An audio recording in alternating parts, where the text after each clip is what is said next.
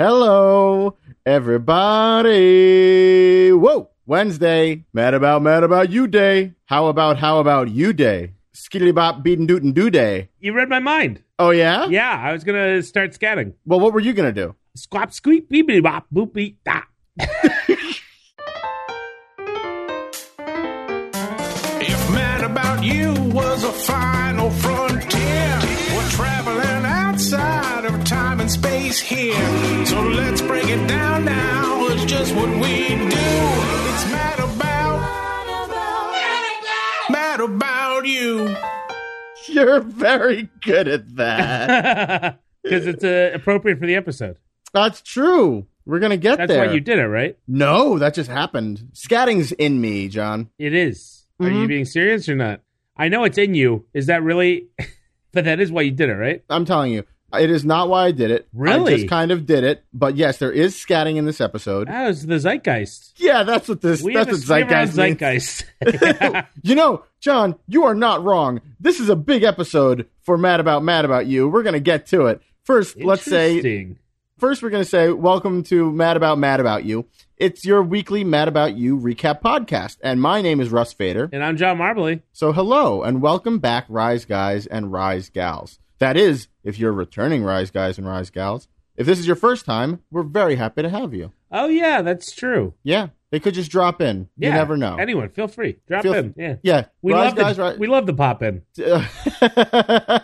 We do love the pop in. We have to have a pop in. We hate the pop out. We do. That is very true. Yeah. Rise Guys and Rise Gals, we don't even know how this episode is going to go yet. But I'm telling you to tell one friend to listen to this episode. I don't know how it's going to turn out. Yeah, that's great. So, yeah. So this could be a boon or this could be a disaster. But everybody has to tell one person your to listen to friend this could end one. up liking you more or hating your guts. Or could end a long-lasting friendship. Yeah. This could be what you say, this is a part of who I am. This shows what I enjoy. And I'm sharing it with you. And then it's just going to be hot garbage. Yeah. And then what are people going to think of Let's you? all play podcast Russian roulette, huh?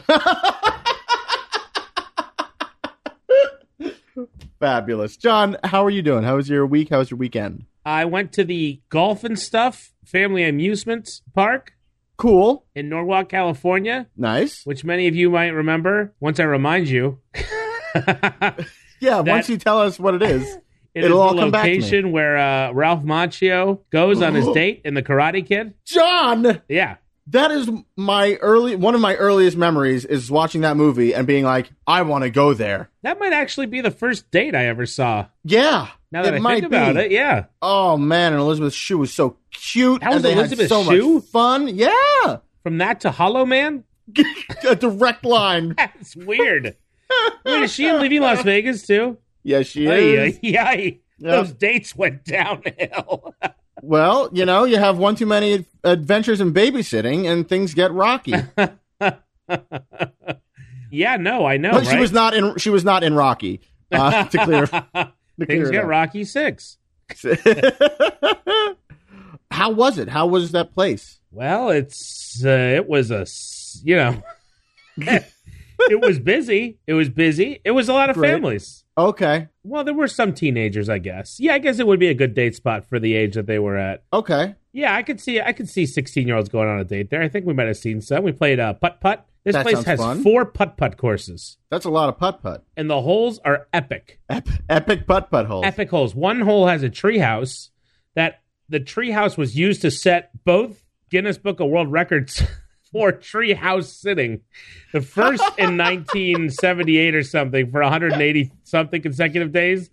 And then this actor named Thomas Roy, I think, broke that record in 1983 or 82 or something by sitting up there for 400 days. And now it's in a putt-putt. No, it was always there. It was always there. He Oh did my it at gosh. the putt-putt place.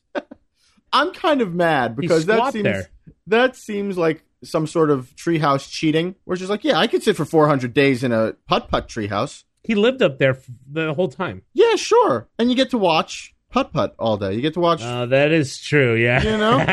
You know? Yeah. Plus, there's like, they're not going to... If he's doing it on premises, they're not going to let him starve up there. They're not going to make him forage for his food. Yeah, they've just got a keep setting kitchen up right on corn premises. dogs and- Yeah, Corn dogs and pizza. yeah. He probably gained 40 pounds living in a tree for a year. We had a garbage pizza there. Great. Disgusting. Mm-hmm. Oh, Won a lot of tickets and then gave them to a little kid. that's sweet of you. Ton of tickets. Any Cobra Kai? No cope. Well, there were two. I beat their ass with a baseball bat. They didn't sweep the leg, Johnny? No, I swept Okay. the everything Swept everything. right into the bin. Oh my gosh, that sounds so great. We bet a lot of money. Not a lot of money, but we were betting. I hurt my arm playing 5 games of air hockey, trying to win back $20. I hurt my arm playing air hockey, John. That's the best. How about you? I'm fine. I had my first improv show with my new team, Public Pool. Oh, cool. Did you get wet? I did, a little bit. They are a very dancey group. Oh. They have like 2 people on the team who are very good dancers and who like to dance, and another dude who's like, there are 2 trained dancers It's a and little one more dude who's chorus line than ragtime. yeah, for sure. And I'm a ragtime kind of guy. Well, you can play the director. Or at least I'll sit in the crowd yelling 5, 6, 7, 8. Suggestions. Yeah. Yeah. But man, it's a blast. But it was just like you get that, and it was a mono scene. So like basically there are lots of different kinds of improv shows, everybody. And sometimes, 2 people are on stage at a time or 3 people.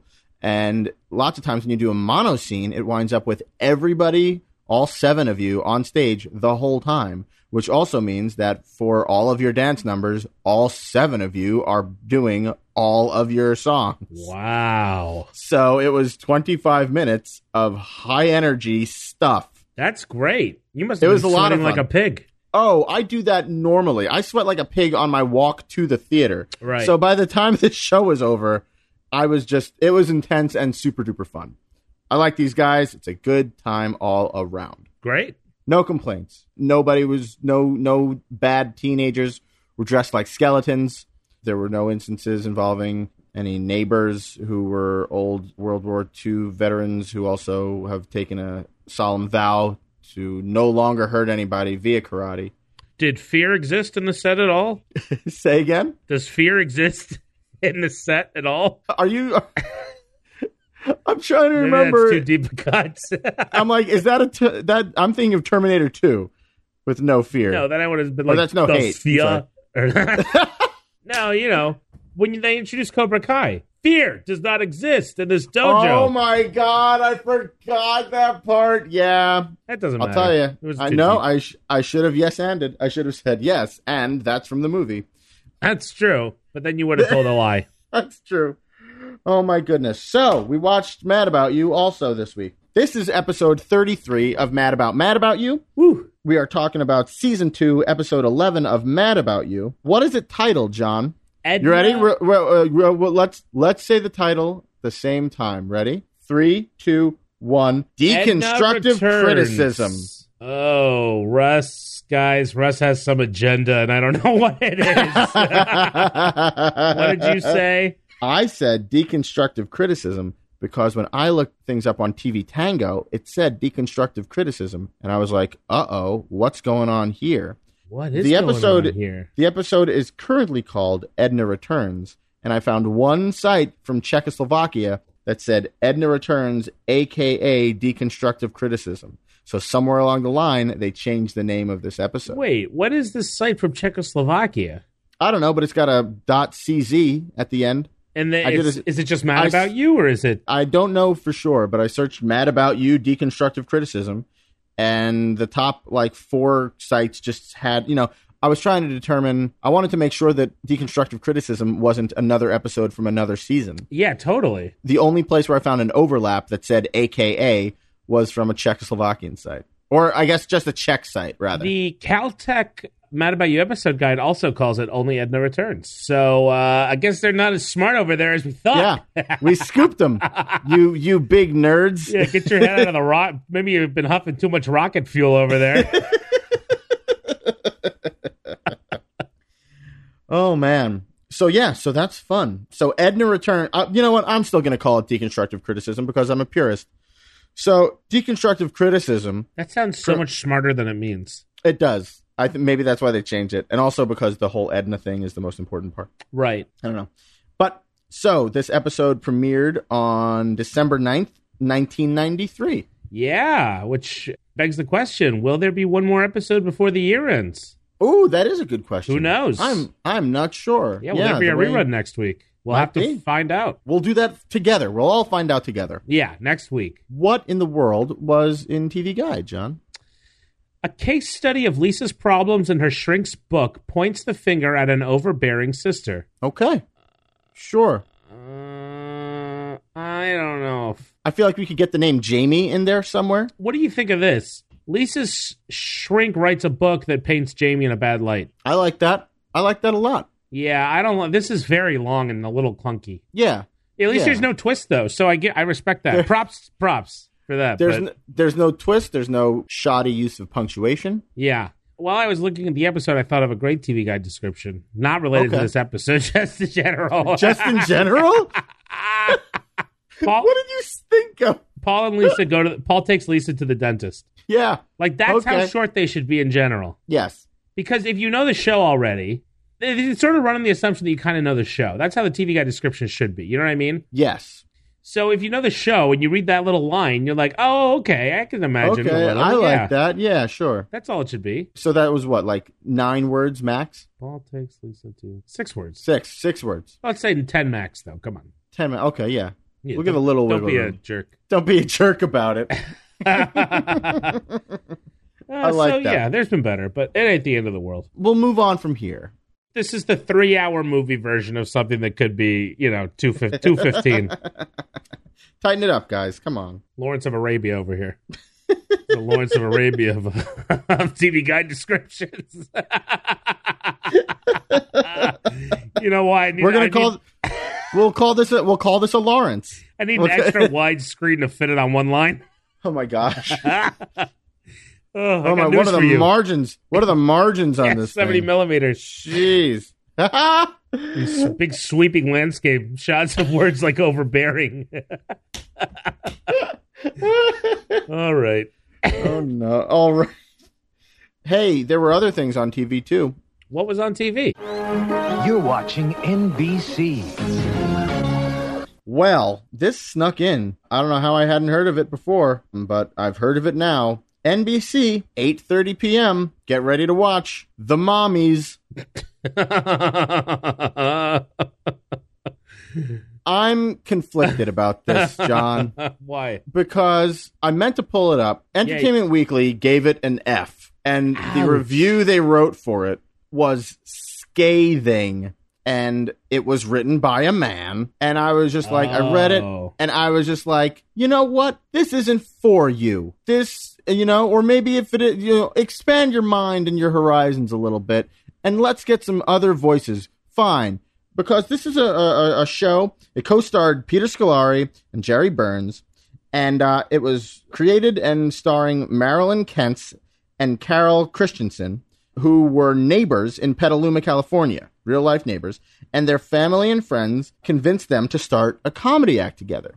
And they did comedy, and then somebody from NBC saw them, said, put together a pilot, and then the pilot and the show got on. Wait, is this real life, or this is what... This is real life. That's not the plot of the show. That's what happened in reality. Gotcha. And so I want Peter Scolari's in 2 episodes. Okay, great. He appeared on Wikipedia. There were 37 episodes shot. Yeah, it lasted a season and a half. Yeah, it didn't star Peter Scolari. He's barely in it. He co-starred. Sorry. Co-starred? Barely. Barely. Appeared. He's in 2. Look, I think...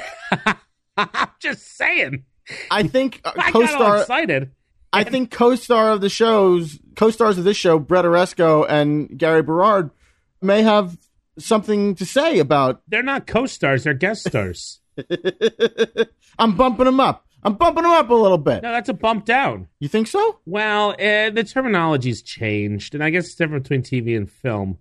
But regardless, just so everyone knows, you got to scroll a while before you find Scolari.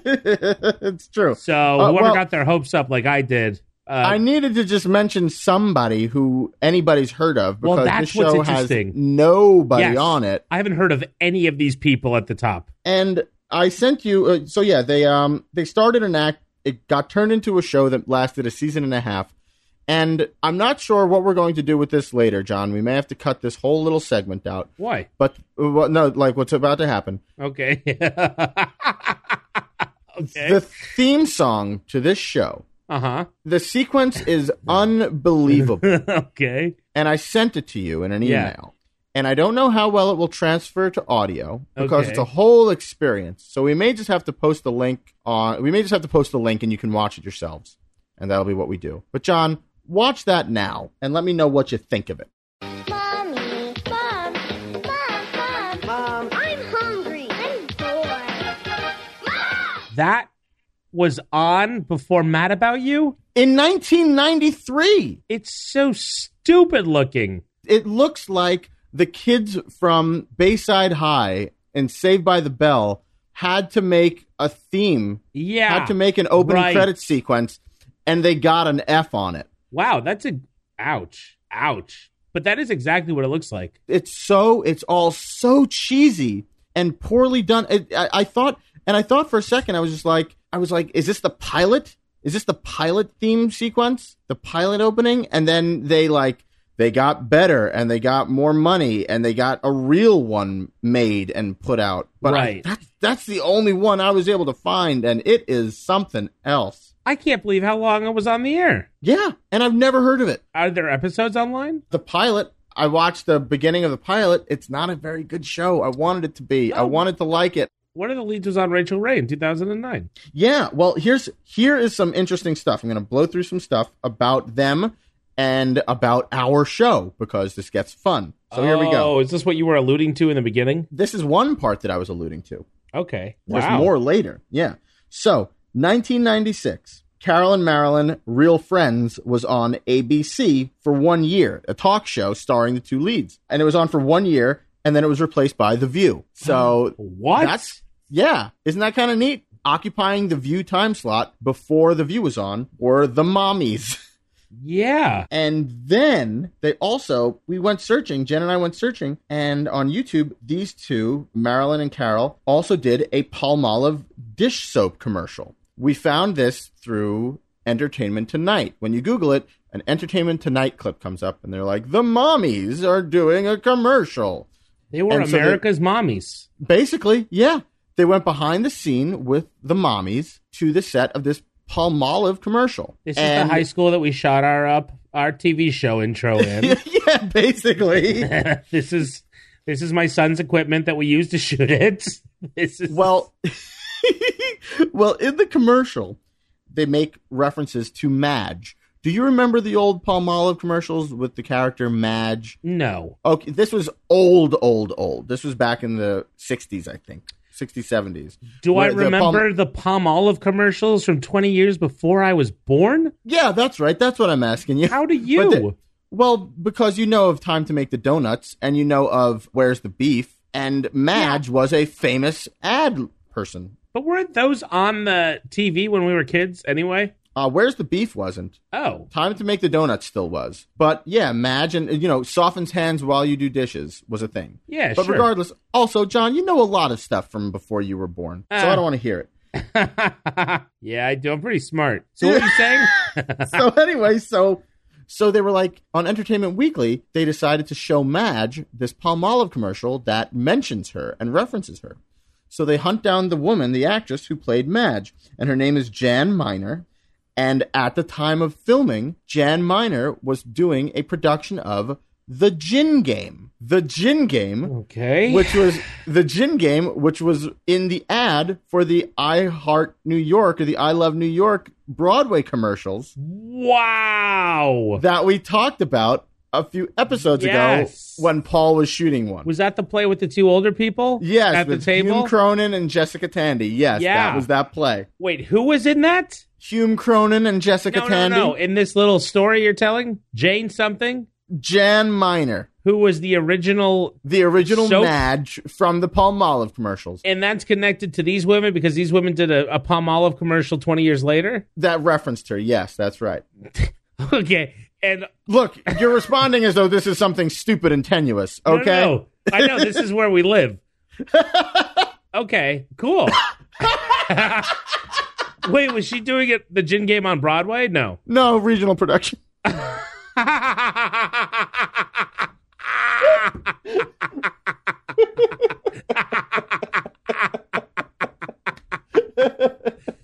Oh, listen, the more tenuous, the better in my book. Well, then strap in because it's keep on coming, I think. Wow. Oh, man. Wow, did everyone get that? That's amazing. So that's the mommies. Amazing. Well, I can't believe we missed it. I can't either. I miss it every day. What was going on in the news, John? From WNBC TV, this is News 4 New York with Chuck Scarborough and Pat Harper. Dateline, Go ahead. playing in the neighborhood. Soho Command performance from Coney Island. The Coney Island Circus Sideshow is wintering at Here. You know Here, right? Here Arts Space. Yes, okay, yeah. Which I feel I've like we heard of also it. covered the opening of like a year ago on the podcast. We may have. Here Cultural Arts Center, maybe that's what it's called now. I don't remember. Okay. Recently opened multi-stage performance space at Soho. The performers include albino pythons from beneath the Berlin Wall, starring Christine Hell, a German snake charmer. The Great. neon sword swallower. He illuminates his rib cage with 2 feet of neon tubing. And I was going to ask if the swords were neon or if he was neon, and then turns out, yeah, it's him. Yeah. Interesting. and the illustrated man. I assume that just means he's got a lot of tattoos. I assume it's the Bradbury book, and he just sits and reads it. The Andy Kaufman knockoff. Mm-hmm. Not to mention Jennifer Miller, the bearded lady who also juggles machetes. I've seen her. Unless for there her. are multiple bearded women who juggle machetes in Manhattan. You know, you'll have to Google that one. I am. Yes, I've seen her perform. I've seen Great. Jennifer Miller. Great. That's cool. She's very funny. She did a bit That is where she cool. acted drunk while she was juggling. That does sound funny. And it was very well, scary. Sure, yes. And it took a very long time to realize she was probably kidding, but I don't know for sure. You know, you can never really tell with Coney Island people. Yeah. Have you seen the sideshow? I have not. There's a dude, I work some nights at the PlayStation Theater, and I have for a decade or so Yeah. in the box office. And when the place first opened, a lot of times there would be a lizard man whose entire face was tattooed. And Oh, whose- yes. You know this dude? I think so. Keep going. Yeah, he has forked his tongue. He has filed his teeth to points. He has put in subdermal screws and horns into his head. I don't know And- if I've seen him in person or read an article about him. But yeah, like I've saw him in person a bunch, and then He worked with you? No, I think he just can't like either he saw a came lot to of shows shows. or worked I worked see. some shows. Oh, okay. Like he would be backstage, so I take it that gotcha. he knows a lot of people in the industry. But yeah, part of me was just like, what kind of a job are you going to be able to get looking like that? Yeah, you were his father. Get a hair. Well, no, not a haircut. No, Get those screws out of your head. but yeah, like, and then I saw him in a paper, and he was like, yeah, he does a lot of time working at Coney Island, and it's like, oh, of course he does. That's the kind of job. Yeah. This guy may have thought through the fact that he may not be able to work in a bank, and instead, Yeah. He's a personality. sure, yeah. Yeah. So you never know with Coney Island folk. You got to check it out. I can't believe you haven't been. Yeah. You live right by there for like the I last do. 10 years. I do. I've seen it like 4 times already. Is it always the best? No. No, Some, no, are, not some missing are much. better than others. You can't win them Sure. all. Yeah. But I've been to Homecoming when all the freaks came back. They call themselves freaks. Sure. It's They an call- industry term. I'm not just.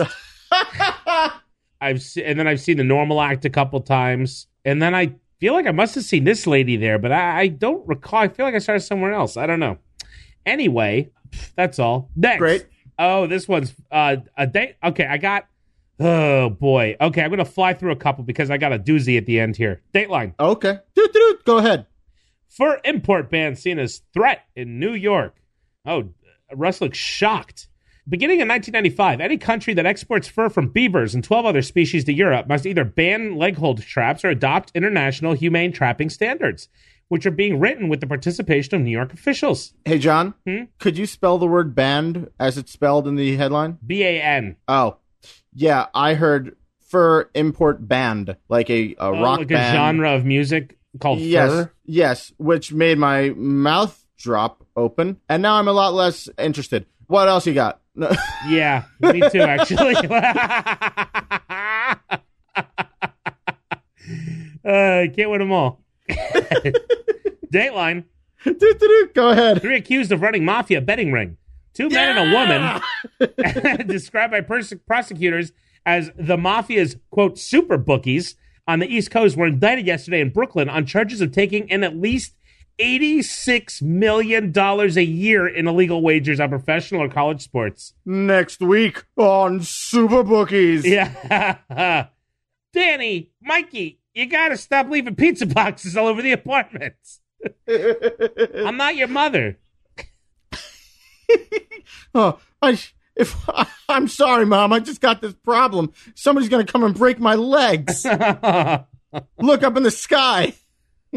What? I turned it into a superhero story. Oh, okay, great. That's why I did that voice. Well, you just lost me. Great. I don't watch superhero TV shows or movies. Great. Officials in the Brooklyn DA's office said that the business was conducted mainly by telephone for 4 hours a day. That's a nice schedule. Sure. 4 hours from one of 2 apartments in Bay Ridge and Bensonhurst. That's my neighborhood. Boom. Or not. You don't know. Please don't come to my home, everybody. Yeah. Don't go to his home in the large area of Bensonhurst or Bay Ridge. Not as large as you may think. That's true, yeah. Investigators who had court authorization to tap one of the 3 telephone lines in each apartment said that wagers accepted on each tapped line ranged from $200,000 to $300,000 a day. Jeez. Unbelievable. Holy moly. It was Mr. Garguilo. Oh, wow. I wonder if they still do these, but the New York Times very unabashedly will just, if someone's been convicted of a crime, they'll tell you where they live? Everything, yeah. Full name, full age, and full address. Yeah. 2586th Street in Bay Ridge, 402 Maryland Avenue in Fort Wadsworth, Staten Island. And, they were neighbors. 402 Maryland and 454 Maryland. So 2 of them were from Staten Island. Oh, they must have commuted to work. It's right over the bridge. Yeah. My friends who live in Bensonhurst tell me that. Dateline. Go ahead. These a quick Datelines are getting pretty weak.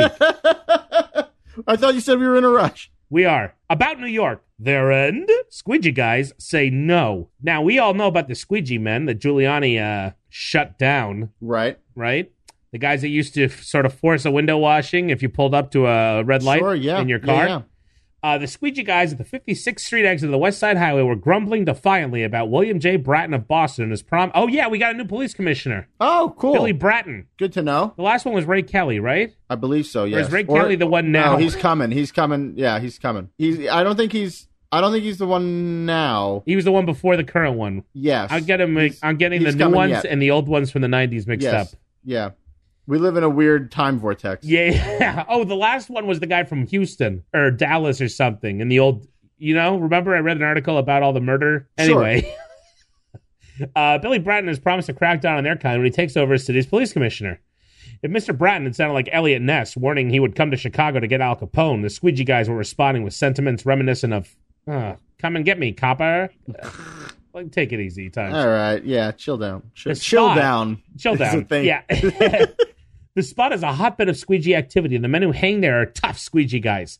Their hands are chapped from washing windows for drivers, appreciative and scornful. Some have been known to wash first and ask questions later. Sometimes they get hoarse from saying, "Have a nice day." They are men on the edge, hardened scufflers, and they are plainly unrepentant. They are not the sort to slink away and starve to death just because an incoming police commissioner thinks windshield washing for tips is a challenge to peace, order, and aesthetic standards. True heroes, these people washing our windows. One of the men, whose name was Just Charlie. First name Just, last name Charlie? Yes. Great. Just Charlie addressed the issue, quote, "It's crazy foolishness," he said. "We don't rob nobody. We don't break nothing. We just wash car windows. People are getting shot and killed. Little kids are getting shot. Drugs being sold everywhere. So here comes a new commissioner, and what's he say? He says go after us? That make any kind of sense?" Great point. Another quote. "Excuse me," said a short, lean man who gave his name as Chew Jones. First name Chew. First name Chew, last name Jones. Last name Jones. How's that supposed to work? You think stone killers uptown going to say, "Check out what the cops are doing to those raggedy squeegee guys. We better get out of town real quick"? The others laughed and slapped palms. Mr. Jones added, I think, hey, Times reporter, I think that's called giving a high five. A high five? Yeah. Well, you see, the thing is, high five is a branded name. So it's like saying whiteout instead of liquid paper. You think anybody's going to believe that car radios are safer if the cops chase us out here? Trey changed the subject. Tray. Anybody want me to stop doing this? All they got to do is get me a job. That makes sense. Right. He said he'd been washing windshields for about 2 years, earning $25 to $40 a day. Trey pointed to his plastic pail, his bottle of Windex, and the rubber wiper. The police commissioner gives me a job. He can have all this stuff. Oh man, I would love for the police commissioner to hire the window washer. Yeah, to be a cop. That would be a great idea, or just to hire them to do the windows of the police department. That's more reasonable. That's a great idea, actually. That is. Aww. I like that plan. What kind of job you guys want? Asked one of the squeegee band, a man whose head was wrapped in a black bandana. Somebody said airline pilot. Just Charlie said he wanted to be a banker. I'm just waiting for my good suit to come back from the cleaners, he said. Aw. Me, I want to be a movie star like Danny Glover, said Trey. I am totally on board with these folks. Oh. They have won me over. Yeah, oh, me too. Apparently, Danny Glover plays a squeegee guy in a movie that had just come out at the time called The Saint of Fort Washington. I was unaware. He plays that old archetype we all know, a squeegee guy with a heart of gold. Heart of gold. Yeah. I didn't even know that was an archetype, but as soon as you started the sentence, I knew how it ended. Listen to what Trey says. I could have done it better than him. Oh, snap. He never washed a windshield in his life, and I've done thousands. And anyway, he already has $1 million. For a second, it seemed like Trey was being serious. Then he laughed and said, you know what would be really good? They should make another movie now. The Saint of Fort Washington Heights meets the police commissioner. Anyway, that's a great story about a little group of people. Yeah, I was going to say people who are gone, but they're not. They just have different, lives now. For sure. Because the squeegee men left, but the men didn't leave, I don't think, I think you're right. Yeah. Now, I got a real juicy hot one.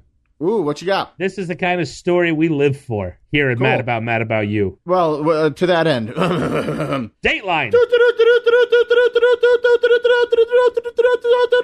Go ahead. Around the world in about a year or so. Uh-oh. Eat your heart out, Phileas Fogg. Rick Dobberton's going to leave you in his dust. Or rather, his diesel exhaust. A quintessential American garage mechanic, Mr. Dobberton is putting the finishing touches on preparations for a round-the-world journey that will make the voyage of Jules Verne's eccentric English gentleman seem like more of a Sunday outing. Great. Now, Great. This is where it gets incredibly weird. Uh-oh. Mr. Fogg, from the book, traveled across 4 continents using steamers, elephants, etc. Mr. Dobberton plans to visit 7 seas and 7 continents on one machine, with the goal of becoming the first person to circumnavigate the globe on the surface in a single vehicle. Okay. The shark-nosed stainless steel machine looks like a glistening space shuttle, but in global travel, as in book jackets, appearances are often deceiving. It is a 1959 Heil milk tanker converted into an amphibious thingamajig.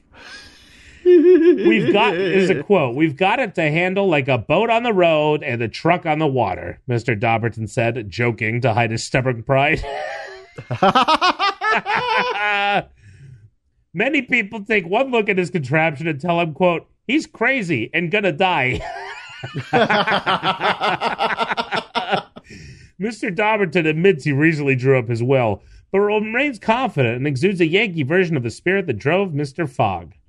So, I was, this is a story about him about to depart, right? So I had to find out how it went. Sure.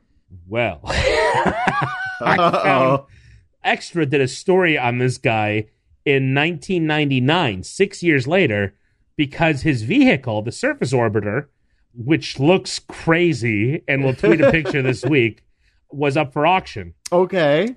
Oh, that doesn't bode well. I sent you the piece, so let's start watching from that link. It was supposed to be the trip of a lifetime, a romantic voyage around the globe. Africa, India, Australia, the Caribbean. You only live once, so you might as well experience everything. The exotic trip was this man's dream. Rick Dobbertin hoped it would put the spark back in his marriage. But Karen, his bride of 1 year, was certain it was just that, a dream. Initially, you think, oh yeah, this is a great idea. Sure, honey, whatever. But the 46-year-old master car craftsman wasn't joking, and he already had a plan. Rick and Karen would try to become the first couple to circumnavigate the globe. Not by boat, not by hot air balloon. No, in this. Rick called it the Orbiter. Once a milk tanker, Rick would spend 4 years, 14,000 hours, and the couple's life savings, transforming it into a high-tech land and water vehicle. People would say as a joke, it's got everything but the kitchen sink, and I'd say it's got the kitchen sink too. It's got a 250-horsepower GM V8 car engine, 6 BF Goodrich radials, an ocean navigation system, and dual steering, one for land, one for water. With no specific course to follow, on December 19, 1993, the Dobbertins bid a cheering crowd goodbye, embarking on the first leg of their trip, a drive from Syracuse, New York to Miami, where the Orbiter would be launched into the Atlantic.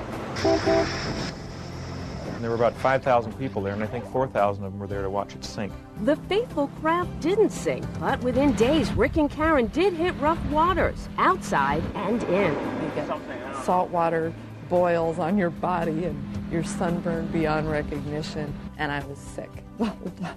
How romantic. And stuck inside the cramped and now overheated capsule, The next one's going to be bigger. the lovebirds on their fantasy getaway were suddenly looking to get away from each other. What would you argue over? When something broke, he took it real personally. There were internal fuel spills, radio malfunctions, and while they set a record as the first car to drive through the Panama Canal, Rick and Karen did run into trouble. In Puerto Rico, we were stopped by the DEA, the FBI, the Coast Guard. They thought we were Colombian drug smugglers. In the frontier of Colombia, we were stopped by guerrillas who came out of the woods and flagged us down with their AK-47s. And I thought, here we go. The guerrillas let the couple go, but not without first posing for this photo. Their 1-year trip had turned into 3.5 years of grueling togetherness. So, folks, I'm in the middle of watching this thing, and it's unbelievable. Everybody's got to watch it. And they just said the sentence. So things don't end well, I think, for this couple. And they say their 1-year planned trip ended in 3.5 years of grueling togetherness, which is what an insane and terrible sentence. Holy crap. I got to get back to this. I'll be back in just a little bit. By June of 1996, Rick and Karen were out of patience and out of money, leaving them no choice but to come home. The Orbiter was in pretty good shape, but the same couldn't be said for their marriage. Shortly after they got back, Karen filed for divorce. Nothing panned out quite as we would have hoped. But what about the Orbiter? Who would get it? Who would even want it? Would you do this trip again? I would do it again in a moment. With Rick? Definitely not with Rick. But that's not even an option, since Karen can't afford to buy Rick's share. Now this couple's one-time love nest is on the auction block. Asking price, $200,000. Oh, folks. What's amazing? What a journey. It's amazing that car seems to work. It makes sense that it would. That Really? Did you see it going through the Panama Canal with tires spinning in the water? It got through. It did. But oh man, the dude, I can't imagine what any of that must be like. First of all, he sunk their life savings. Yeah, next time you want to try and save a marriage that's definitely doomed, don't build a boat. Just have a kid. This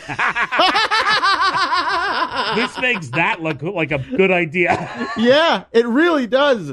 Oh gosh, at the end they ask his wife, they say, would you ever do a trip like this again in the future? And she says, yeah, she just says, absolutely, in a heartbeat. Yeah. And she asks, with Rick? Definitely not with Rick. Oh. That's the most, because I feel like they were already divorced when this piece happened. Yes. And he's watching it at home, and he gets to that, and that is oh man, the most brutal thing for your ex-wife on national television to be like, It wasn't the trip that was the insane nightmare trip was not the Right. problem. It Right. was all just Rick. It was Rick. Oh, I feel sleeping like in a they- bed the size of an egg crate or whatever. Insane. No problem. I felt like Rick was interviewed before the trip. This is at least how everything Yes. felt. Because he That's was just true. like, it's great. Yeah. Goes everywhere you need it to go. Really Yeah. excited about it. Feeling good about this. We're going to make our dreams come true. And then she's speaking from after the fact. And Yeah. She's just like, yeah, it was a bad idea. I have a from the new word life go." now. Everything's much better. Oh, that's a great find.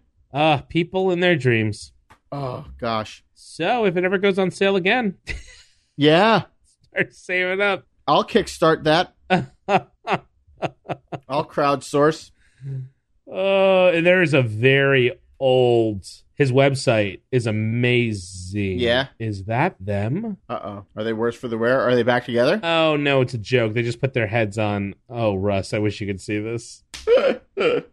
We'll tweet all this out because. Yeah. Oh wow! Above, Rick and Mary are pictured with Henry Winkler and Cindy Williams at the debut of the Hydro car at the Syracuse Nationals in 2008. Oh, how nice. 2008. That's recent. Yeah. So Rick and Mary now just do obscure guess so. professional appearances together. They're probably just like, hey, remember this time we did this weird thing together? Yeah. Hey, honey, want to make a quick $800? Yeah. We got rid of our life savings to make this happen. Yeah, you're right. They have to do these probably. They have to. This is their Yeah. life now. Yeah. Anyway, Holy that's all the moly. news that's fit to print this week. Great work. Holy cow. So, John, why don't we talk about Mad About You now? Yeah, I could be into that. Okay, cool. So, Still recording, right? deconstructive criticism. Still recording. Deconstructive criticism. And only deconstructive criticism. The cold open happens, and we've got Paul My and Jamie. goodness, Russ. The week you remember to talk about who directed and wrote the episode will be the same week that a little place called Hell freezes over. Unbelievable. I don't care. I don't care about I give about him a the shot behind every the time. scenes people. No way. He No just way. Doesn't care a lick. Well, let me tell you something. I don't know if everyone's out on vacation or what's going on, but Yeah, we got a bunch of noobs, don't we? no, Why? What are you no. gonna say? We have my point was we have the same guys we've had for the last 3 weeks. Oh, do we? It's weird. Yeah, this is another Transcendental Meditation episode. I A knew David it wa- Lynch, I knew it was a David Lynch a with true Tom Moore. detective. Not the Yellow King, the Farce King. The Farce King, Farce King of L.A. Tom Moore. Well, True Detective episode directed by David Lynch. True Detective Season 1. Yes, his name is Tom Moore. True Detective Season 1 on this week's Mad About You. And it was written, again, by Andy Gordon and Eileen Kahn, That's who we had last right. week and the That's week right, that's before. right. Normally It's you a don't get block. a tear like this of the Yeah. same team. That's true. That's true. And what's interesting is all the episodes are kind of different, I feel like. Yeah, that's a very good point. You Because know? we had Ira and Cyndi Lauper. Yeah, we went to Couple Atlantic weeks City back. for one, and that was like a Uh-huh. very touching, real episode. Yep. This one's sort of in the middle. They've Yep. also written some very zany ones, like "So I Married Yeah. a Hair Murderer." Like, Right. they're really Last running week, the Jamie. gamut. Yeah, Jamie decides to go back to school last week. So yeah, lots of stuff. I guess they're talented at what they do. yeah, they must be really good. I like it. So cold open. Oh, now it's time. Yeah, I mean you can use a tone, but yes, no, now is the correct time. Yes, now it is time. Now it is time. Before it was not time.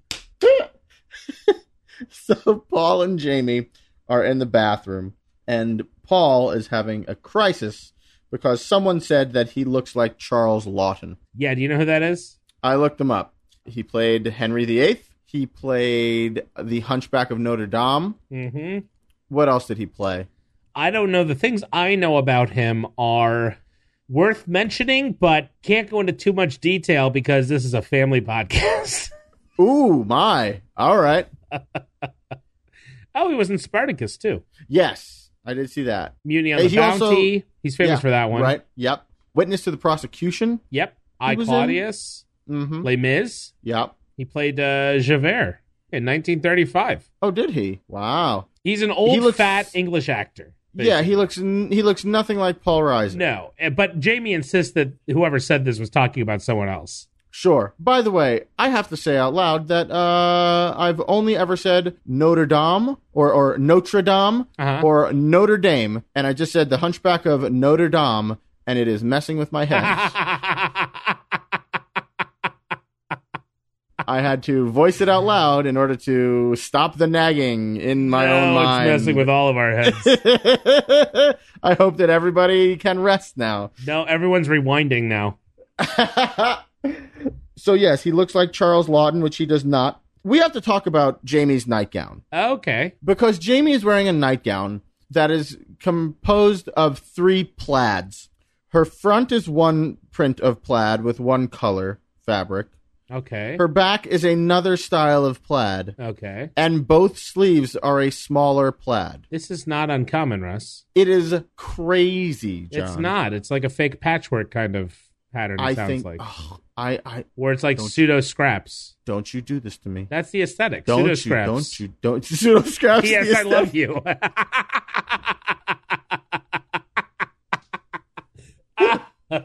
That's what that stands for. Pseudo scraps, I love you.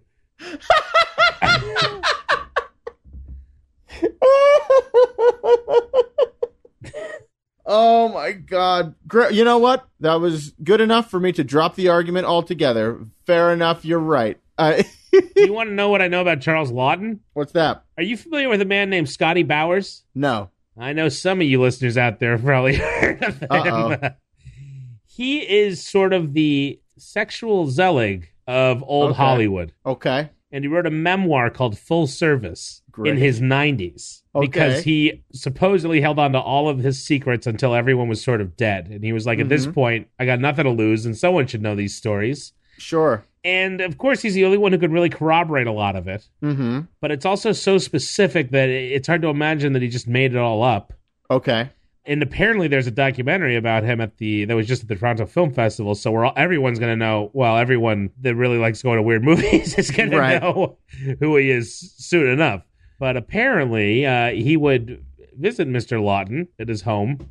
Okay. And bring a couple gentlemen of the night, young gentlemen, over. Great. And I can't go much further than that. And then the next day would happen. Except to say, well, it's not a family podcast. We just don't curse, right? Sure. He would make a sandwich, supposedly, and then the memoir describes this in great weird detail.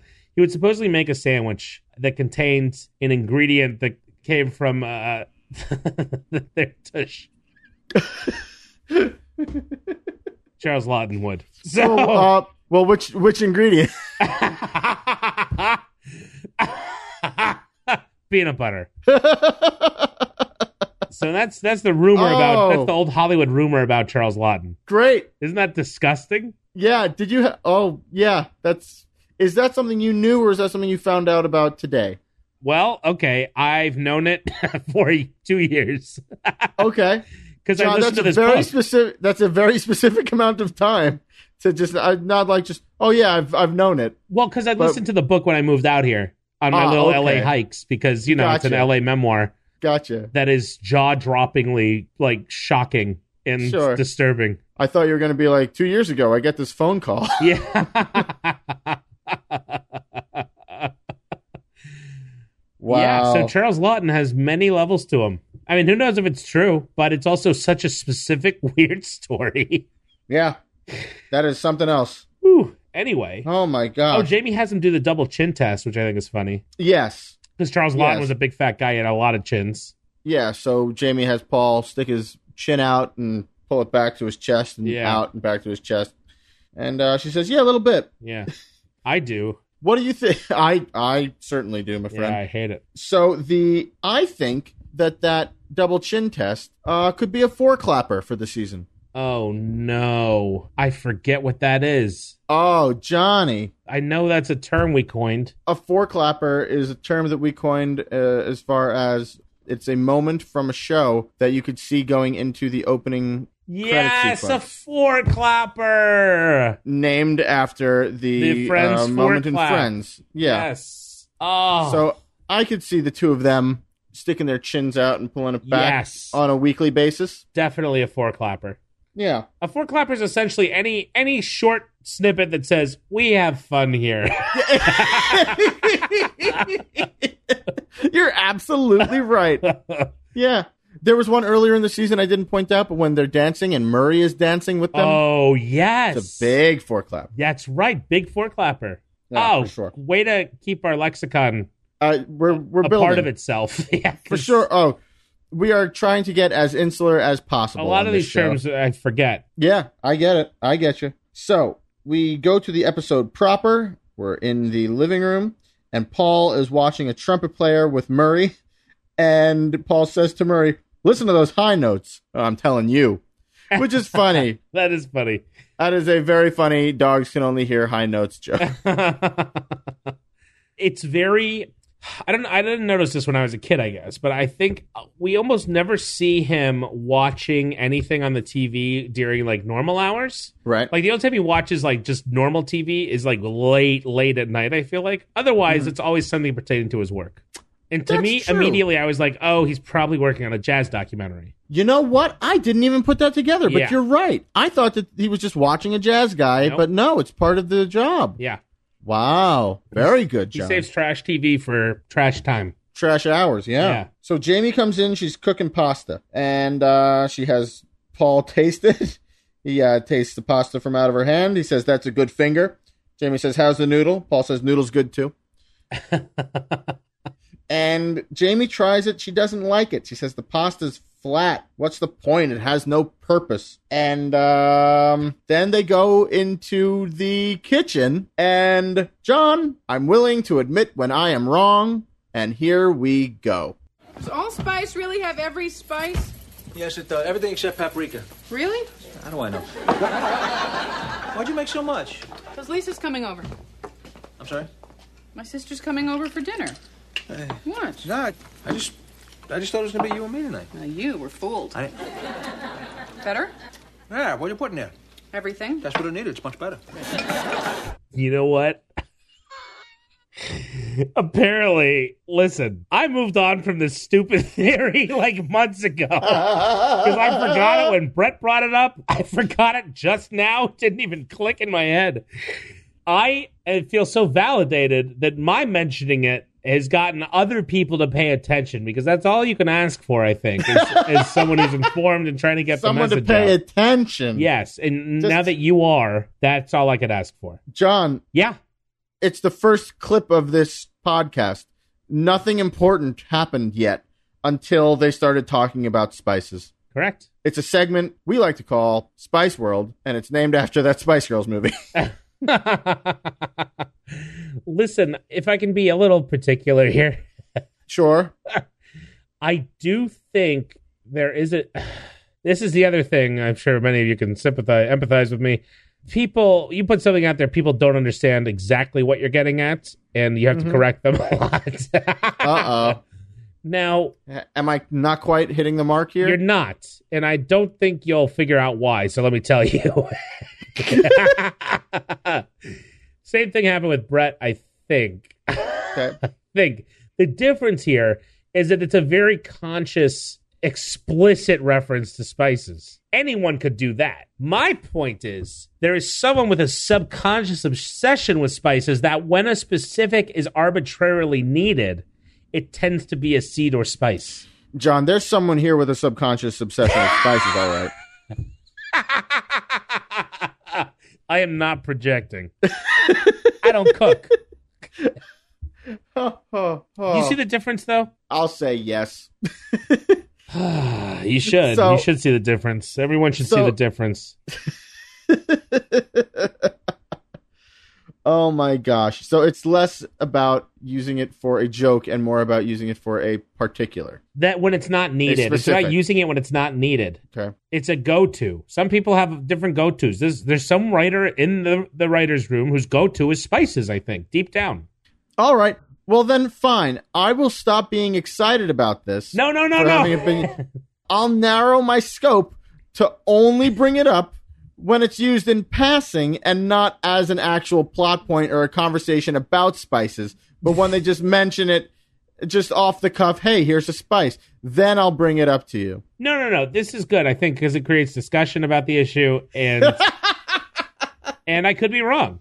Apparently you can't, because I've been telling you you were wrong since the beginning until I finally told you were right, and then I'm wrong. So yeah, this is a big joke about spices. Oh my gosh. Yep. So what's he say? All spice makes everything good? It makes everything good. It's got everything in it except paprika. And Jamie says, really? And he says, I don't know. Right. So yes, she puts it in. Tastes again. Paul says, it's really good. What'd you put in there? Jamie says, everything. He says, that's what it needed, everything. Yeah. So Lisa arrives. She is leaning on the buzzer. They go answer the door. She hasn't done this in a while. It's been a little while. I mean, she's happy, says Jamie. Lisa walks in, yelling, The door goes off. The door goes off. Lisa walks in, says, I'm famous. My shrink wrote a book. And Jamie takes it and looks at the title, and it's called Mannix. And Paul says they already did that. Mike Connors, big hit. That's my kind of joke right there. That's a good Mannix versus Mannix joke. My other Mannix of Mannix, Mannix, of course, being an old Private Eye show from way back when. Versus Mannix, Manics, a psychological term. Yes, everybody's laughing. Another great Mannix reference. You know where I'm going with this on Seinfeld? No, I don't. Oh, it's one of my favorite moments on the show. I thought you were going to say it's one of my favorite Mannix references. It is also that. Yeah, it's also that. Top two. What happens on Seinfeld? The episode where the limo, where they're in the back of the limo with Nazis. Yes, okay. And I don't know. Oh, they haven't picked the Nazis up yet. Uh-huh. But they're headed, like George and Jerry are like, wait, where's this limo taking us? And they find out that they're doing a speech for the area union or whatever. And they're trying to figure out what to do. And George is like, maybe I'll just open the door, roll out of the car. And Jerry's like, we're going 50 miles an hour. Who are you, Mannix? That's real funny. I've also never seen a Mannix. Me neither. But now I'll have to watch. I'll have to watch all of them. Yeah. So we learn a little bit about Lisa's part in this book. Chapter 26. Weep for me. Chapter 26, Edna on the road to nowhere. Who's Edna? Me. I'm Edna. Well, I can see why you'd be so proud. How do you know it's you? Resentful of her mother's large breasts, Edna doused her brassieres in kerosene and ignited them. Oh, my God. Your mother's got large breasts? When she was younger. So what happened? They went away. We don't know. Nobody asks. Burned her mother's bras because she resented her large breasts. Mm-hmm. That's something, Lisa.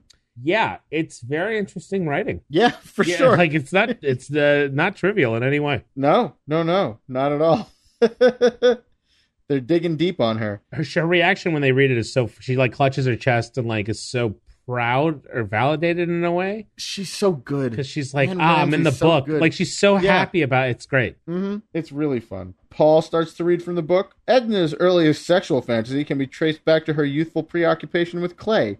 I just really didn't need to know that. Yeah, I hated that. Oh, yeah? That's like a pet peeve of mine. I hate when people say, I didn't need to know that. I didn't know that. Yeah. It's like when people say, that's inappropriate. Maybe. I was going to say, I feel like you and I both sometimes turn into our old acting professors, where it's just like, I really didn't need to know that. Oh, yeah? Well, then you shouldn't have read it and you shouldn't have written it. Take it out of the script. Yeah. That's how I feel about it. No, me too. Wait, yeah. I think Yeah, we're on the same page here. Meaning get over it, right? And don't read it. Either that or just, you know, hey, you don't Paul, need to make... It's not like the sentence is, as this person, what's her name, was familiar with Edna. clay at a very young age, blah, blah, blah, blah, blah, led to her first sexual experience. Like, you know what I mean? It didn't end with that as a zinger. Sure. It's like, Paul, you could bail out of that sentence at the very beginning. You know where it's going. You know what it's about. Yes, that's true, too. It's all on you. Oh, man. There's a chapter called Henry Out on a Ledge, which is very funny. That's great. Lisa is thrilled to have a part in this book. Yeah. She has a road, some direction. She says, I've never had a road before. Yeah, well, and it's funny because it's, I think it's the book describes Lisa as being on a road to nowhere. And Jamie's appalled, and Lisa's like, no, it's great. I've got a road.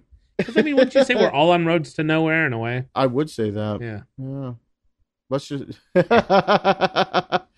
Cool, Daddy-O.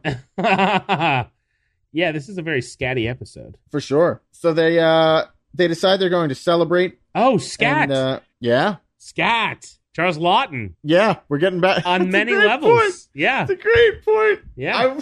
I didn't realize that it was going to connect on that one too, but Me now neither. it does. Yeah, this is Thank you, John. This is a layered cake. This is a trifle.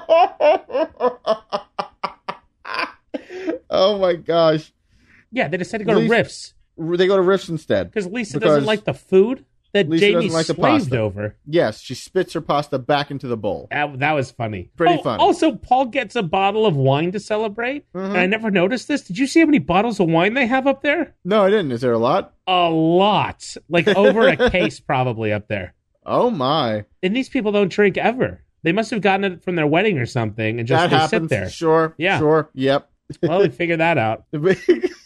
Check that box off.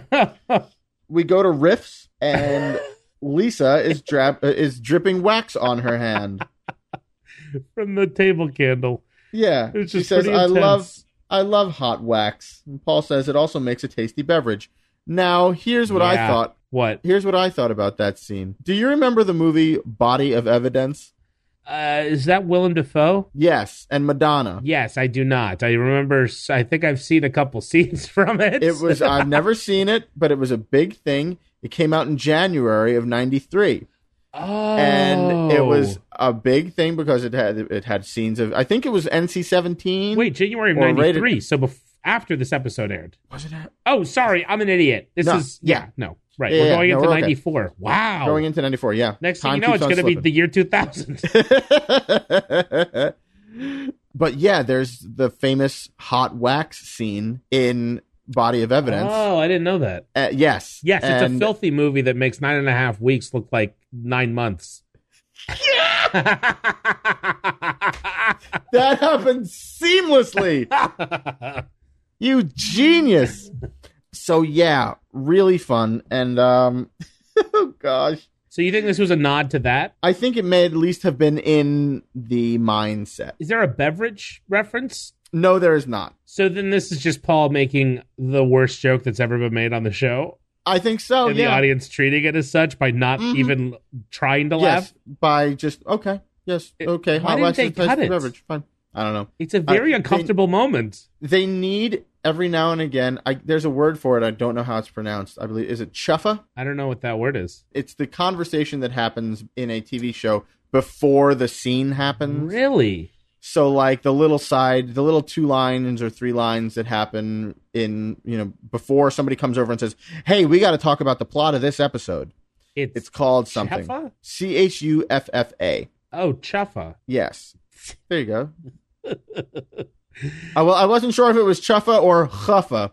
Oh, Kevin Smith talks about it. Probably, yeah. Noun, He the talks about erroneous everything. BS of a script or a movie when doing dailies. Bruce Willis coined the phrase. Bruce Willis coined the phrase and uses it when shooting films when he gets rid of unwanted dialogue or actions.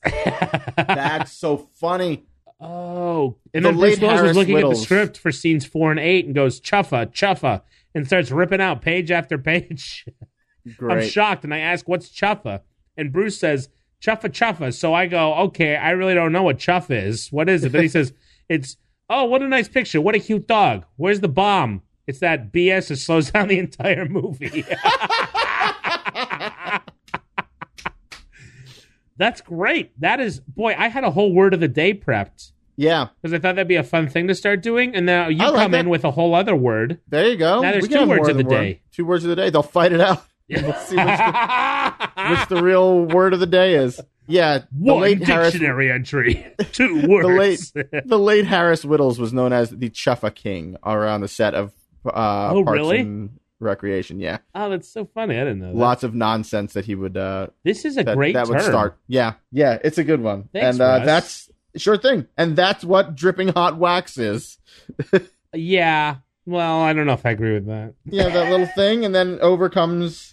But well, it's you funny, gotta, too. Sure, it is funny. And it's a sitcom, so it's like you don't need to move the story. Exactly. You just right. need laughs. Sure, yeah. I wouldn't It's call that disconnected with the plot. It's disconnected with the plot. Is it, though? Because to me, I feel like it speaks to the character? The psychological aspect of this episode. Also, hot wax is a little similar to clay. Well, I'm glad you just learned a word, and now you're telling me what it is and what it isn't. That's on brand. So, But you see what I'm saying? I see what you're saying. Yeah. I'm not just in the interest of editing the chuffa out of this episode of I Mad was just About gonna Mad say, About I'm You, not saying chuffa. let's move along to what happens when Ursula comes by. Here you go. I'm sorry, this is what? Right, that's your check. Unless you want to get something else. We kind of thought we'd order dinner first. Oh, right. Okay. What can I get you? Menus. And some water? Menus and water. That'll be fine. This is a very funny bit. Yeah. She's getting zanier each episode, and I love it. She is. It's great. I love the way that Paul Reiser says menus. Yeah. That is wonderful. Jamie is sitting there reading about Edna and Stella, and Jamie says, basically, she's like, you can't give this to Mom would read. Mom would die. And Paul says, how's anyone going to know it's about your family? Lisa says, I'm hiring a publicist. Yeah. This reminded me of, you know Manhattan well, right? The movie? Yeah, well-ish, yeah. Yeah, this reminded me of the, I wonder what other scenes are like this, because they're right up my alley. The scenes where someone that the protagonist knows writes a tell-all. Yes. About their, like, psychology, and then everyone reads it together. It's like when Meryl Streep's character writes a book about Woody Allen's character in Manhattan, and they're all out for the day, and they're reading it. Yeah, it happens a lot. Yeah. I literally can't think of any other times, but I know that the It's concept like a New York thing. Yes, that this whole episode happens, it happens a lot. This is almost a stock plot. Where the one who goes to, Yes. oh, they wrote a book about me, and it's also about you. That's and true. we're going to deal with that. Yeah, oh, you're right. You're right. This happens all the time. Yeah. 6 Feet Under comes to mind. Oh, really? Who writes a book in that? Or is it art? Billy? No, Billy writes a book. That nut writes a book? I think, oh, no, wait, no, Sisto? Jeremy Sisto? I think he writes a book, or maybe it happens before the show, I think. That's what it is. She's Charlotte. Rachel Griffiths is, had a book written about her when she was a kid. Really? Yes, or Rachel Griffiths' character. Yeah. Yeah, that's Brenda. a big part of it. That's a big part of it for her. No kidding. I had no idea. Yeah. Boy, all those characters really went down some crazy paths, huh? 6 Feet Under, the show where they often said, we have fun here. Yeah, not a lot of four clappers on that show. If you stitched together a bunch of four clappers, you wouldn't know if they were photographs or movie clips. Oh, man. So Ursula comes by to check again, and she asks, do you need more time? And Paul says, yes, and menus and water. Yeah. So she hasn't done anything Right. yet. And then Paul reads a little bit of Lisa's book aloud. During Edna's adolescence, it was Stella that suffocated her ability to relate to others and tethered her. She was tethered to a lifetime of insecurity and neurosis. You're 33 years old. Give it up.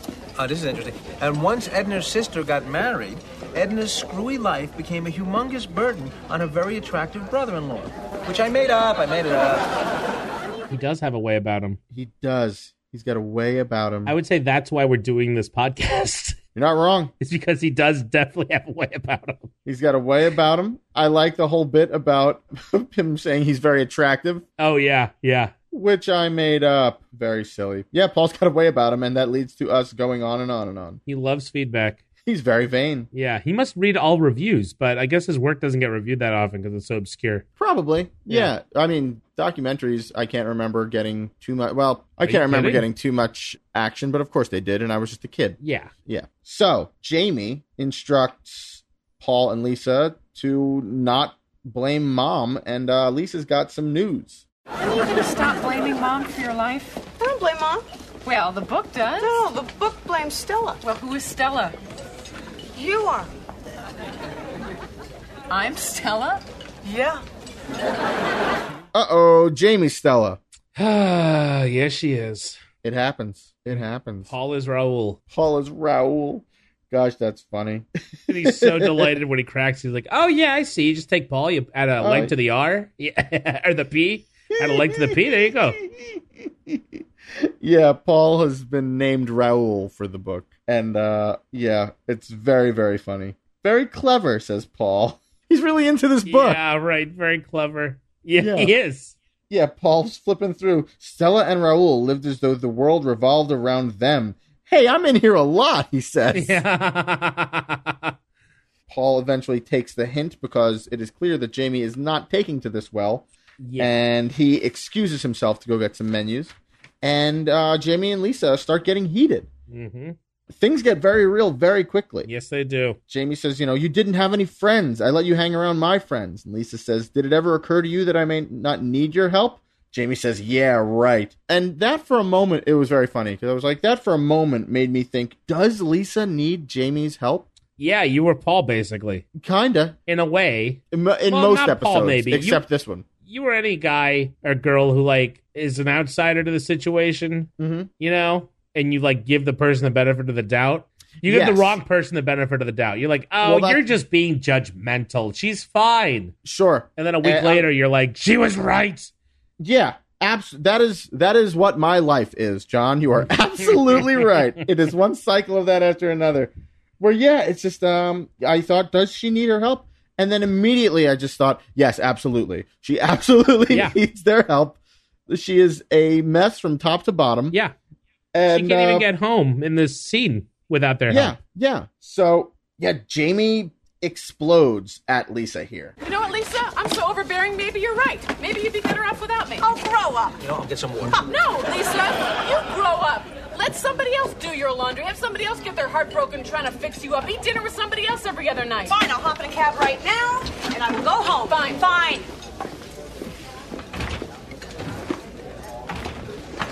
Oh, you are pathetic. And don't think you're doing me a favor, because you're the one who scared me out of taking Subways. Yeah. She wants her to grow up, and then she needs cab fare. Yeah. That's how it went for me, where I was just thinking to myself, maybe she doesn't need Jamie's help. And 1.5 lines later, it was like she literally needs her help right away. Yep. In fact, the second she walked away, I knew she was coming back for cab fare. That's funny.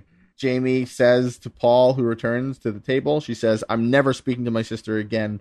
Paul says, yay. Yeah, which is very funny. And then he says, can we get a check, please? After getting a look from Jamie. Which I also loved, because Ursula starts the scene by bringing them their check. Yeah. So in a sense, she was right. You're right. You're right. I was going to say they haven't done anything to warrant a check yet. But yeah, she literally... She's a fortune teller. Yeah, she anticipated their needs. Yes. They should give her $100 tip. Yes. On their $0 bill. Yeah. We come back from commercial, and we are in their bedroom. Paul is at the piano. Which also, I think, ties in subconsciously or consciously with the fact that he's working on a jazz documentary. Could be. He's in a very musical place. Yeah, for sure. We've never seen him use it before. Right. Yeah, I believe it. We've only seen him try to move it once. Oh, no, we didn't even see that. Masha moved it. We didn't. Yeah. Yeah. And Murray's on the bed with Jamie, and Jamie's talking to her mom on the phone. Jamie is telling her mom, let Lisa be the sane one. And Paul says, oh, I don't think that's something that'll happen. Jamie responds back to her mom, yeah, because she's an idiot. Paul says, see, I say that, you get mad. Yeah. Yeah, they have a nice little back and forth with Paul kind of chiming in from the background. Right. About his opinion on the matter. Until finally Jamie wants to just get off the phone and needs Paul to help her get off the phone. So Paul gets up and starts yelling from off in the distance. Right. Oh, I need you, Jamie. Yeah. At which point Jamie seems to indicate that she needs more help and he needs to be bigger. So he says, oh, I broke the big thing. He's bad at this. He is very bad at this. She hangs up the phone with her mom and turns and says, the big thing? I panic. Jamie's talking about the conversation she had with her mom, and her mom called her puerile. Yes, this was going to be, I think we should have a mad about you word of the week. Ooh, I like it. Mame wow. Oh, mame wow. Yes. Well, with a title that good, we have to do this now. But the problem is now we got chuff and puerile. Chuffa and puerile. Yeah. Yeah, I didn't even do it right. Chuffa. Nope. Yeah. Chuffa and puerile. So we can have two mame wows. Mame wows, yeah. Do you know the word puerile? I knew it in context. Jen knew it. I'm sure Jen knew it. She knows everything. Yes. She knows an awful lot. I'm sure my girlfriend knew it too. Mm-hmm. Or would have if we watched it together. And we eventually got there. By the end of the scene, we learned that it means childish. So yeah, it's one of those words that you should know. Like when you hear it, you're like, "Oh, I'm such an idiot that I don't know exactly what that word means." Yeah, I'd know it. If I read a sentence, I'd be able to be like, "Oh, childish." Sure, yeah, but what if someone asked you to define it? I wouldn't be able to do that. Exactly. Did you know how to spell it? No. The word is puerile. Yes. Is that a little spelling bee? Yeah. No Googling, everybody. Yeah. Puerile. Ding. It's P-U-E. Yes. Isn't that interesting? Puerile. Also, I discovered, has anyone used the Google Dictionary? Yeah, I believe I have. It's very cool. This is totally unrelated to the podcast, but have you seen the use over time graph they do? No. If you expand the thing, we'll tweet this out as part of the Mame Wow. There's no easy way to say it. There's a graph from 1800 to 2010 of how frequently the word's been mentioned in, I guess, media and whatever they've scanned over. Isn't that amazing? Yeah. And it was at its peak in 1800, and it's just been on a medium decline to virtually absent in 2010. Yeah. Wow. Mame wow. Mame wow. Anyway, puerile. Whereas chuffa, I'm sure, back in the 1800s, almost never used. Whereas now, well, yeah, it peaked in the sometimes late 90s, early 2000s, probably. I would love that conversation to happen in the 1800s. What's chuffa? Oh, it's the nonsense talk at the beginning of a scene, like in television. What are you talking about? All right. Yeah. So she says she called me puerile. And Paul says, your sister's not been around for a while. No one's calling at 3 a.m. in the morning. No one's calling at 3 in the morning to pick her up in Trenton. No one's licking all the salt off our crackers and putting them back. Yeah. I really like those tidbits about the way Lisa behaves. And Jamie goes to call Lisa and then stops and says, let her call me. The phone rings once at that point. And then it stops ringing. Jamie says, she would ring once and hang up. She's the one that's puerile. And then Paul gives a look and Jamie says, childish. Paul says, that's what I thought. Yeah. Also, it's like immediately when they used that, it was like, no, Lisa's definitely the puerile one, Mom. Of course. Yeah. Have some scope, Mom. Yeah. Mouthwash? So, yeah, gargle a little bit. I decided to take this opportunity to tell you your breath stinks, Mom. This segment's brought to you by Scope. So we cut to Buckman Studios after commercial, and Paul is watching a new documentary with the king of scat. Yes. Or now, I guess, second in command to the king of scat. Played by Robert Donnelly? Yeah, that sounds right. Do you know who that is? I do not, but he looks familiar. He's from the movie Cocktail. Oh. He played Eddie. I don't remember Eddie. You know who else is in Cocktail? Tom Cruise. You know who else? Paul Newman. She's come up today. Elizabeth Shue. Oh my gosh. Wow, there have been a lot of connections. Uh-huh. Oh. Guess who else this guy is? Who? He's one of the old men from Seinfeld in the episode The Old Man. Oh, cool. He's probably George's old man. That seems right. One who's like, life's too short to waste on you. Wow, look at that. Anyway. I love it. So Paul wants to know, he's there with Warren Mermelman. Paul wants to know, can you just declare yourself king? And Warren says, yes. Paul says, what if there's another guy who declares himself the king? Stephen Wright says, then they joust. Yeah, I'm like, I can't call him Warren. He's just Stephen Wright. So the bit comes along, and the king of scat cannot be understood. What if there's another guy, he says he's the king? Then they joust. Scat from my Uncle Cecil. He was all primed with disease after Dweezilbone. His Uncle Cecil was a Pramity and a Dweezilbone? Unless this guy's lying. This whole thing kills me. I love anyone speaking nonsense. It's so funny. His Uncle Cecil was a Prouty and a Weaselbum? Back then, we would send away for our elbows.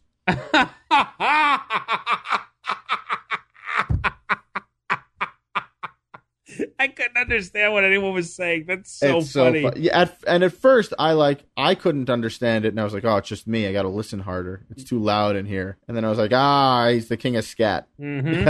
It's a bit. So yeah, Stephen Wright is the only one who knows that he's saying only the club in Houston would pay them cash. Which is such a funny sentence, too. It's really funny.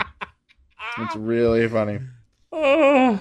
So Lisa shows up. Also, how else did you pay people back then? Check? Yeah, probably. Yeah. Ask and answer. There you go. What other forms of money are there?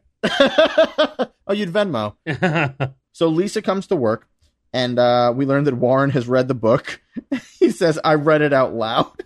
Yeah, I get that one. I just think it's a weird, funny thing to say about a book that you would. Why would he do that? Yeah, I think it's a weird thing. I don't know. It's a funny thing. All right. I laughed, so. I didn't. Well, there you go. I wanted to. Okay. And I probably will next time I watch it. Yeah, that's the cycle. Yeah. I'm with you. I'm totally with you. So Lisa watches the clip and says, oh, that's true. All clubs in Houston did pay cash. Oh, that kills me. So fun. And the line, I think, was, the guy goes, it was Zingaway's Vaux Chateau. Which sounds Creole, like Cajun almost. It kind of does. Yeah. It kind of does, yeah. Lisa starts to ask Paul about Jamie, very indirectly. And Paul just says, call her. Lisa says, why should I? And Paul just says, because you should. He is trying to get these two crazy kids together. Mm-hmm. To put away their dumbness and touch base again. So Lisa says, I'm not a screw-up just because I don't have a job or a boyfriend or a pen. I could have a pen if I wanted to. And Paul says, I've always said that about you. Yeah, Lisa's just kind of turning to Paul for all of the things that she used to get out of Jamie. Right. She had a new ally. Yeah, and Paul says to her, you shouldn't be talking to me. You should be talking to her. Talk to her. And Lisa says, can I talk to you for a while? And Paul softens a little bit and basically says, sure, what's new? And Lisa said, I started my period 20 minutes ago. Very good button. So then we go back to Riffs. And let me tell you what happened when we went back to Riffs at this point in my life, John. Uh-huh. So the first scene at Riffs took place in the evening. This scene at Riffs took place during the day. And the signs, in my memory, looked very different from each other. And I was like, oh man, these guys made a big continuity mistake. They've got different signs. I was like, let me check and let me prove it. So at this point, I rewound to the first scene. I took a picture of the sign with my phone. Then I fast forwarded to this scene. I took a picture of the sign with my phone, and I looked at them one after the other. And guess what I found out, John? They're the same. They're the same sign. There is no change. That's very funny. John, did you know that I'm going to live forever? And so time is not... Meaningless? Yeah, time is infinite, and I can spend as many moments as I like rewinding and fast-forwarding and taking pictures of signs from... sitcoms from 25 years ago? Yeah. Yeah. What are we doing, John? What am I doing? Yeah, don't drag me into this. Oh my gosh. The pinball machine's back, and this time it is turned on and functioning. Wait. Oh, right. Yeah. That's that right. first season. It was fake with Ira playing. Yeah. Also, yeah, they moved it. They did move it. It's on a different side. It used to be by the bar. Now it's by the wall. Yes. Now it's by where the... Is it by where the salad bar would have been? Yeah, the buffet. The buffet. Oh, my gosh. I took a photo of the pinball machine. You did not. You're a good friend, though. No, sweepstakes. Any of you pinheads out there, we're going to tweet the photo. If anyone can identify which pinball game this is. Ooh, that's a great question. That would be pretty exciting. I feel like it's doable because the iconography on the side is very visible. I thought you were going to say sweepstakes. Help Russ. No, that's we don't have enough. We don't have a big enough cash prize. We don't have 240 characters. Isn't even enough. 140. Well, they doubled it up, didn't they? Didn't they they double it up recently? I think they recently did. Did they double it or just add 100? You know, I'm honestly not positive. Fascinating. Sweepstakes. What's the new character limit on Twitter? Russ just thinks sweepstakes is Siri. Sweepstakes. How do I get to the my doctor? Sweepstakes, remind me to buy cereal.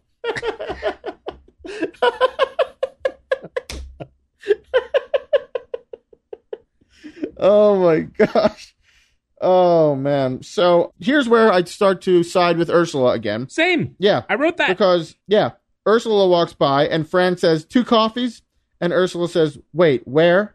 Yeah, she's And like, Fran for where? says, yeah, for where? And Fran says, for here. Like 2 coffees and 2 waters, or whatever she says. Yeah. But we're Fran, supposed to think... You're at a pinball machine. You're at a pinball machine. She was walking past you. Yeah. You're not at a table. Go to the bar. Rude, I Fran. agree. So score 1 for Ursula.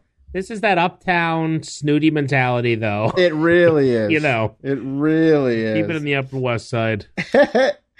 So, Fran has no heat in her building, and Jamie wants to call her super. And they have a fun little exchange. Yes, call the tenants association. You want me to call? James, I am not Lisa. I know. Now. I can take care of myself. I know. Now. Oh, you don't have to fix my life. I know. Fran, you know what? You're going to blow it. Let me just finish this up. I like Jamie taking over the pinball machine an awful lot. Yeah. Very illustrative. Yes. Oh, boy, that's a tough word. Illustrative. That can't be right. I think it is. Very illustrative. Sound like an idiot. Well, when you don't believe it, you certainly do. Yeah, you gotta own the word. That's true. So, yeah, it's a quick little scene, but a fun one. We see that Jamie's kind of going through it. She's got a void to fill in her life. Yeah. And then we cut to the bedroom where Paul is in the bathroom and he's talking to Lisa in the middle of the night. They have written a lot of episodes where Jamie has a void to fill. Yeah. This team likes to take things away from Jamie. Yeah, they kind of do, don't they? That's interesting. Yeah, we'll have to track that. So, Paul talks to Lisa a bit, and then Jamie asks a question, and Paul says, she just wants to know who I'm talking to. Jamie says, who does she think you're talking to? Oh my God. That's very funny. That frustration's very funny. It's 3:00 in the morning. Who are you talking to? Paul tells Jamie all about Lisa's problems with Harriet. Jamie wants to know which one. Paul says the bulimic one. They're both bulimic. That kills me. Paul says, what are the odds of that? And then he says something really funny. He says, they went to some new club. Sounded pretty cool. They had snakes, and she thinks she saw Ethel Kennedy. Yeah. I mean, this is the seed. Ridiculous and great. This is the seed of Bill Hader and John Mulaney's Stefan bit on SNL. Yeah, that's true. That's true. I'll tell you what else, This is John, where they stole it from. When you just said seeds, I thought you were going to start talking about spices and nuts and seeds again. So you've ruined a lot of words for me. Yeah, well, you're getting crazy. Oh man! But yeah, that's exactly the bit. Yeah, basically, where two pythons named blah blah blah, and Ethel Kennedy serves syrup out of a two bulimics named right. Two bulimics named Harriet. Yeah, you're right. I'm right. I mean, this club has everything. This is a Stefan bit. Paul Reiser, vests, plaids, a border collie, Paul Dooley, seeds. Okay. Enough with the seeds. There are a lot. So Jamie warns Paul there's always pieces to clean up with Lisa. Yes, Paul is like you, Russ. Yes. That's what I meant. I knew there was something in here that made me... Yeah, where it's just like, oh, so we're figuring it out. Yeah, Lisa's fine. You just have to be, you have to be a little more understanding, Jamie. Yep, there's always pieces. And Paul says, call her. Jamie says, I'm not going to call her. She doesn't need me. She has you and 2 Harriets. So we cut back to Buckman Studios the next day. Paul is wearing another vest. And it's so sunny, too. It's very sunny. It really made me, feel it. Yeah. I really wanted to be there. A lot of natural light in Buckman Studios. It's a great office, man. Sure. What do you think the rent is? How can we get a spot like that?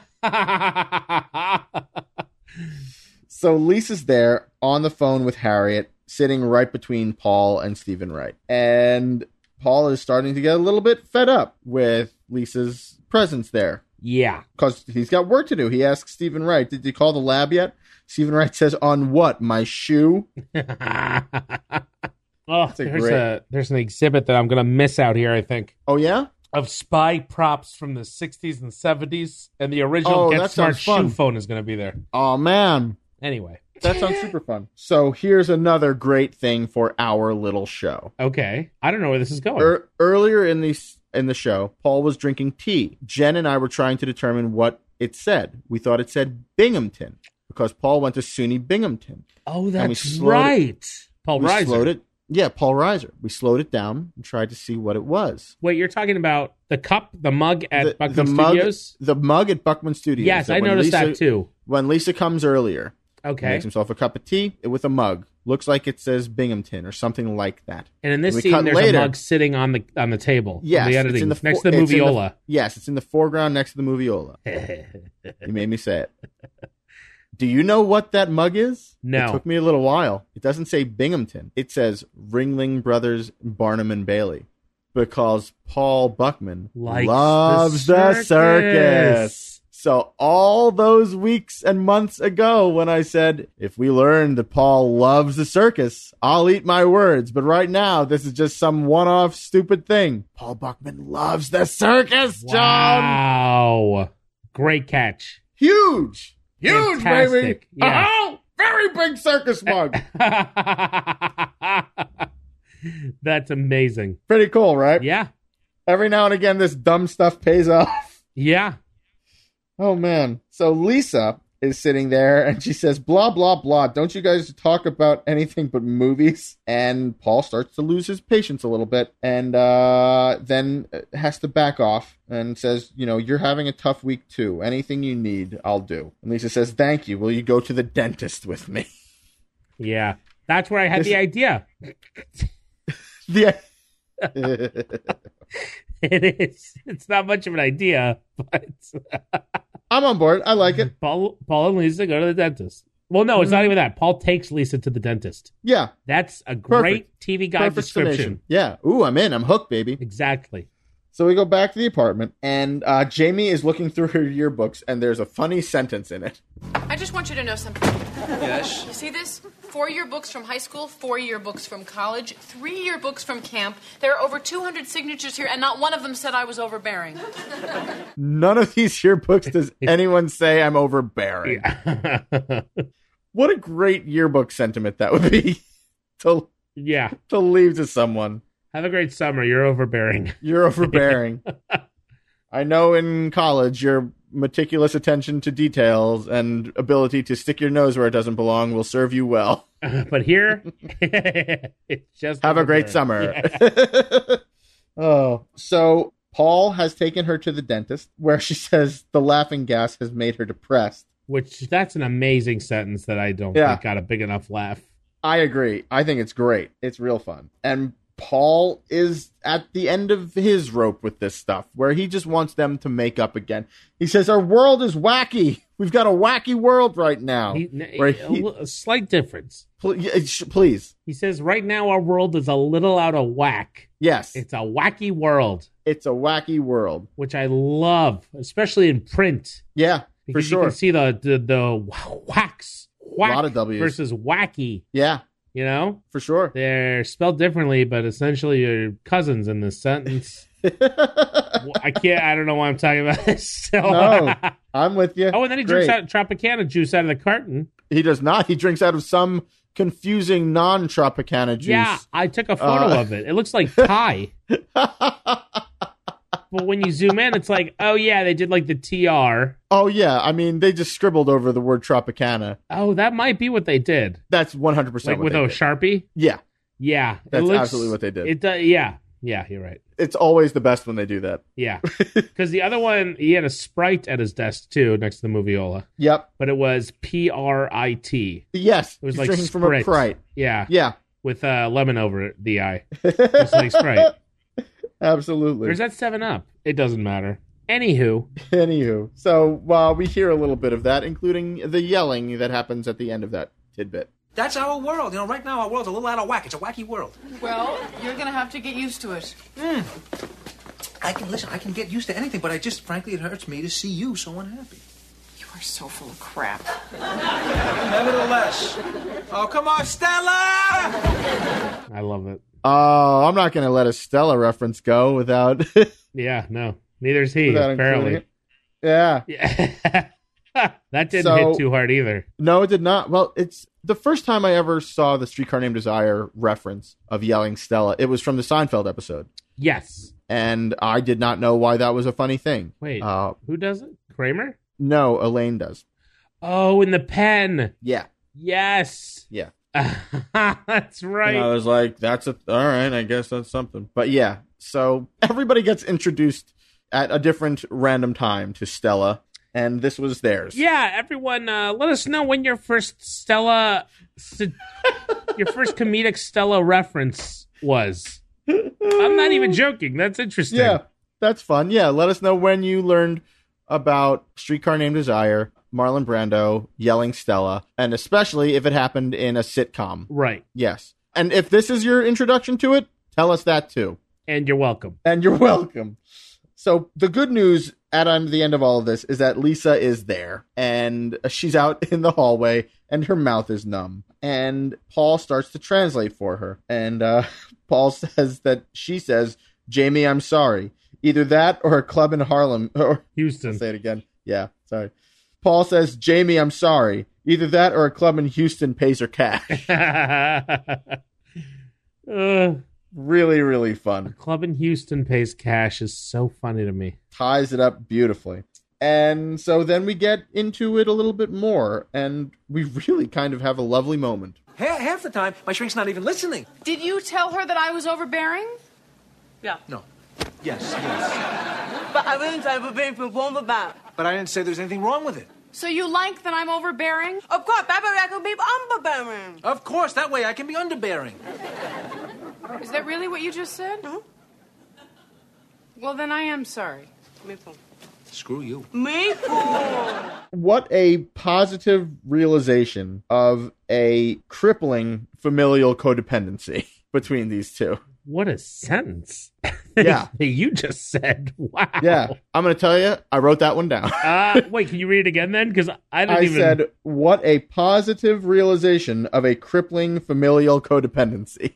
Wow. I thought of it a while ago. While they're just like, yeah, they're both totally on board with the fact that, oh, you're this kind of crazy. I'm this other kind of crazy. It fits together and works. Yeah. We're not helping each other. We're not making either of ourselves better, but we love each other. So here we go with tomorrow. Yeah, basically. You're right. Here we go with tomorrow. Yeah. That's my musical. That's the musical number that wraps this episode up. Mostly dance though, so it won't work on the podcast. It's not going to work out. But come see Public Pool do it next Tuesday night. So Murray gets the last word basically because Lisa has drooled on her shirt, and Paul corrects Lisa, or Paul translates and says, "You drooled on your shirt." Murray barks, and Paul says, "Her shirt." And Murray barks again, says, "Her skirt." And then he says, "Al hurt." And then he says, "I don't know." And he holds his arms way out, which is a cheesy thing that he never does. And I realized that they did it because they ended this episode on a freeze frame, and they needed to have a big graphic physical image, and so that's why Paul did that. Yeah, so that we could. Like I didn't like that end either. It's a weird end. Yeah, for sure. Al Hurt's a jazz musician. That sounds right. Yeah, I was not sure, and I forgot to look it up. From New Orleans. Cool. Really on point with the episode theme. Yeah, for sure. A nice way to wrap things up. You might say the whole episode was played with the same notes. You might say that. You might say that earlier in this episode, Paul Reiser was just tickling the ivories. Yeah. And that's all that means, is when he tickles the ivories, it means playing the piano, period, the end. No, that's idiotic. Because there's so many hints in here. No, everyone was working in the same... Everyone was vibing on the same jazz theme. They're all tickling the ivory. It's not a coincidence. Oh, yeah, the first episode Paul plays the piano happens to be the one with jazz in it. No, I think that does tie in. I'm mostly just teasing you for your disbelief that the idiom tickling the ivories only means playing piano, which happened a couple of weeks ago on this very podcast. Yeah. What else did I think it meant? Anything. You thought You thought that it could mean anything. That's stupid. Yeah, it was. Oh, man. It could mean brushing your teeth. Oh, gosh. So then we get the tag, and the tag is Paul and Jamie in bed, and then Ursula shows up to bring them menus. I have totally softened on my stance on tags. I'm fully in favor of things being wacky and crazy and zany. Oh, good. Yeah. Yeah. It's more fun that way. Yeah. Life's too short. Yes. I spend too much time comparing signs to fictional restaurants to not revel in a waitress bringing menus into somebody's bedroom. Agreed. You know what I mean? I think we all do. I think we all do. I think we all agree. Oh, rise, guys, rise, gals. We've done it again. You've made it. And gosh, I hope that this is one that you can take pride in sharing to at least one person. Oh, likewise. Yes, I forgot we asked them to do that. Yes. That would be amazing if you guys really did that. Please do. Share it, and yeah, thanks to you and thanks to them for listening. Let's get some new listeners. Why the heck not? Making new friends, keeping the old. You can tweet at me. I'm at Russ Fader, Feder. And I'm at Johnny Marbles, no H. No H. And you can tweet at the both of us at Mad About You Pod. You can also Facebook us at Mad About You Pod or Mad About You. And that's it for now, right? I think that's it for now, for sure. Yeah, those are the only places to get in touch with us, but do it. Yeah, you can also rate us and review us over at iTunes. Yes, and also on Stitcher, TuneIn FM, and that's it, right? I think that's it. Those are the ones you say often. If there's another platform you'd like us on, and we'll be there. Yeah, if you have the time. If you have time to write a quick thing.